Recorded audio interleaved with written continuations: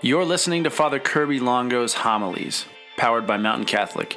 Father Kirby is a priest of the Roman Catholic Diocese of Helena, the parochial vicar of St. Anne's Parish in Butte, Montana, and chaplain of Butte Central Catholic Schools. Enjoy.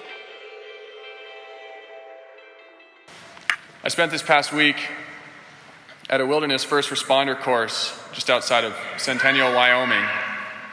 And I wanted sort of earthy experience. I don't get to sleep outside enough anymore, so I decided to camp out instead of staying in the cabins that they provided.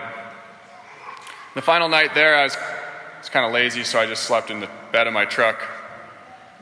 And I was just kind of laying there after praying night prayer and sort of preparing for this homily and contemplating the Trinity and just how wonderful the Lord is in revealing himself to us in such an intimate way. Just how did we get to the point where we know such incredible things about who God is, things that we couldn't know them unless he revealed them to us, about the beautiful Trinitarian love that exists in the sort of interior life of God.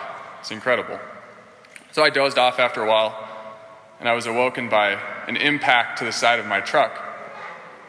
And I kind of woke up and looked around the side and didn't see anything, so I was like, oh, well, I must have left my door open and the wind blew it shut or something. So I went back to bed, and I was awoken a second time by the overhead light in my cab of my truck coming on. And so I was like, this is for real. So I kind of look around the side, and a bear is just scrounging through my front seat. So that was a pretty interesting thing to see right after you wake up. It was just a black bear. It wasn't a big grizzly or anything, but I kind of realized two things that made me a little afraid. First, I was like wrapped up perfectly like a little burrito in my sleeping bag, just waiting for a hungry bear. And then also, my bear spray was in the bag that he was digging through in my front seat. So I was like totally helpless. But I think my crazy reaction of turning and looking spooked him, and he kind of ran off into the forest, and I realized I can't just keep sitting here like a burrito, so I jump around the side of my truck and I run up and grab the bag. By the time I get up there, he's coming back for seconds, and so I yelled these just obscene things at him. I was really glad no one else was around and knew I was a priest. It would have been scandal, but I did what I needed to do to kind of scare him back in the forest for a second, and then took my bag and grabbed my bear spray out, and then by then he'd kind of spooked and gone off, and so I packed my truck and moved to a different spot for the night. When I woke up the next morning, I looked because I wondered how he got into my car, but it's no damage at all. He just politely opened the door, didn't scratch my car, didn't do anything but slobber a little bit on the interior. He just stolen a little bit of chocolate that I'd eat when I go mountain biking, so who can blame him for wanting a little bit of chocolate? Now, what does that story have to do with the Holy Trinity, other than, I was thinking about it before falling asleep? I'll get to that. But God spent the whole of human history, slowly revealing himself to us, revealing who he was to the people of Israel. Thousands of years, just making clear to them that he is God. He's the only God in the universe. There's only him. There is no other. And that he isn't like us in all the best ways. That he's not a God made in the image of man like so many of the ancient gods of the world, who has superhuman strength but is still petty and has all the same faults as us. He's not like that. And that's why, in so many ways, it's incredible that Jesus came as a man. Because here stands before us someone who's fully man, who's like us in all ways but sin, but isn't some sort of intermediary between us and God. It's not just like Jesus is the way to God as a sort of ladder, but that he calls God his Father just like we call God our Father. Yet he claims equality with God. That all that the Father has is mine, is what he says in today's gospel. So Jesus reveals God to us and I think the only way that was really possible, both in revealing the Father's love and himself being the one who is revealed. It's a beautiful mystery. Before kind of diving any deeper into it, I want to wrap up just one more meditation on Jesus coming before us as man. I guess it has a little bit to do with the bear. So Jesus grew up in Nazareth. It's a town of 200, middle of nowhere, backwater town. And as I was kind of meditating on my experience, I realized that Jesus probably had, as a man, especially as a young man, probably these incredible, weird, unpredictable experiences of like anxiety and terror, of sort of like those moments when the world seems outside of your control. He dove that deep into our humanity that he was willing to sort of experience these intense emotions, these unpredictable events. So even in the time when I'm yelling obscene things at a bear, Jesus understands my inmost being. Do you know anyone, or perhaps maybe you yourself are this way, who might think like this, who says something like, I like the idea of God. Now, I know he exists in some way because the world doesn't seem to make any sense without some sort of creator. Like the universe as we know it, the whole Big Bang makes no sense without some prime mover, something to move it all into existence. But the idea of the Bible or the incarnation, God becoming a man, or the idea of the Trinity, which is so complicated even for us as Christians, the idea of the church, doesn't that seem a little bit absurd? And part of it is because how can you prove that those things are real? How can you test any of that? You can test the existence of God. You can look at the world and know something about God, know that he exists and know a few things about him. But you can't test those other things. And so how do we answer someone like that in their questioning? Bishop Robert Barron was speaking on Revelation recently, and he gave this sort of example of a friendship.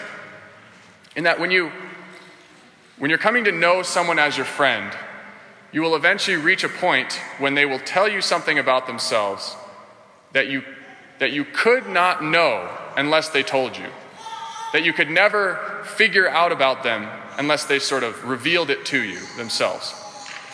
And it's something that you can't verify. You can't prove that it's true about them. It may make sense in the context of who they are. Due to everything else you know about them, this thing that they revealed to you makes sense. But in the end, you're going to have to, in a sense, make an act of faith to trust that what this person is telling you about them is true. That's true of any intimate friendship or relationship. And if that's true on the human level, then how much more is it true of God? As I said, we can know a decent amount about who God is as creator by looking at the world and looking at the universe. But if we want any sort of real, deep, meaningful friendship with him, then we have to let him reveal something to us about himself. And this is sort of the basis of the incarnation and of the Trinity. Jesus came to do exactly that. In revealing himself as the Son of the Father, and in giving us the Holy Spirit at Pentecost to guide us to all truth, what our scriptures say today, he brought about a profound, a total change in the friendship between God and man. And also in all of this, we as Christians aren't pointing to the idea of God. We're not pointing to some idea of who God is. We're pointing to a friendship that's rooted in history, in God actually revealing himself in the world, in time. Because if we're talking about just ideas, if the Bible is just sort of like a book of moral truisms, then we're the most pitiable of people. But we have a God who enters into history and actually reveals himself to us. Tells us something that we could not have known about him unless he revealed it. That God himself is actually a communion of love. And we say that all the time, but what does that mean? It means that the Father and the Son have for all of eternity loved one another. And the Holy Spirit literally is that love between God the Father and God the Son. That's the primary move of God, is love. And that we, through our baptism, are somehow taken up into that. And that is mysterious and weird. And what does it look like? Paul says, no eye has seen, nor ear heard, nor has it entered our hearts what God has planned for those who love him. But we can know as human beings, I think everyone knows this, Christian, non-Christian, anything, that the whole point of our lives is to love someone in a true and beautiful way, and to be loved by someone. Life is utterly meaningless if someone doesn't love you. Everyone knows that. And it's meaningless if you don't return that love to someone. And why do we actually think that way? Why is that true for us? It's because we were created by a God whose fundamental move is love. Preaching on the Trinity is for me rarely a sort of functional thing. So I don't have something for you to do this week, as a result of this homily. But I think that's because we're a highly functional people and we don't know how to contemplate or pray. So that's the goal. Take this week and actually think about the Holy Trinity. Don't be intimidated by it. God revealed it to us for a reason. So take some time away from the noise and ask God to reveal something to you that you wouldn't know without that friendship. That you wouldn't know just by sort of looking at the world. Something about his love, in particular for you. And so I want to finish actually this week it's Father's Day, so we congratulate all the fathers on your great mission and vocation. I want to finish with a story, I guess, about fatherhood. Let's change gears a little bit. Right when I was ordained, I went on a little wilderness trip with a group, and I only knew about half the people in the group. And so I ended up floating down the river in a boat with a mother and daughter who I didn't know very well, but I got to know them over the course of that week. And in particular, I kind of took quite a bit of time away from like fishing and whatever else we were doing to play with her daughter, because she was kind of bored and because the mom needed a break, it seemed like. So, and because the kid was just awesome, so got to know her a little bit. And they weren't Catholic, but I think she saw in me kind of, I guess, what you're supposed to see in a priest, which is someone who has a sort of a heart that's not taken, that's free to love whoever's in front of me, whoever I'm called to love. So at the end of our trip, I'd gotten to know them pretty well, and I was saying goodbye to everyone and about to walk over to my car and told this little girl she was awesome and started walking away. And then she kind of realized what was happening and turned and ran over to me and gave me that sort of leg bind hug that's like, you better stop or you're going to trip and fall on me and look like a jerk. And then she said, like, you can't leave. I'm never letting go of you. And that was like, it broke my heart more than anything. I mean, it was beautiful, but it broke my heart because I couldn't be that little girl's father. Not in the long run. Like, I could be her spiritual father to a certain extent, but she needed a dad, and she didn't have one. And then so she was clinging to like what little she knew of what a father was in that moment. And so I just want to say, fathers, give yourselves to your families. Be there fully. Just be there. Be the one who protects them from the world when they need it, the one who pushes them out into the world when they're ready for it. The one who comes home from work and spends every last ounce of your energy listening to your little 3-year-old son's adventures or your teenage daughter's drama. Just be there. Yeah, I asked a buddy today what he was going to do, whether he's going to do anything special for Father's Day, and he's like, oh yeah, man, I got 3 softball games for my daughters, and then I'm taking my son to Missoula to get his tonsils taken out. I'm like, sounds like an awesome day, man.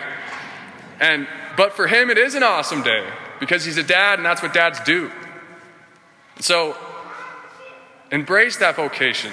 It's beautiful, and people need fathers. Your sons and daughters need their fathers. It's such an important vocation in today's world. And so live it to the fullest and love with your whole heart and be joyful now. Amen.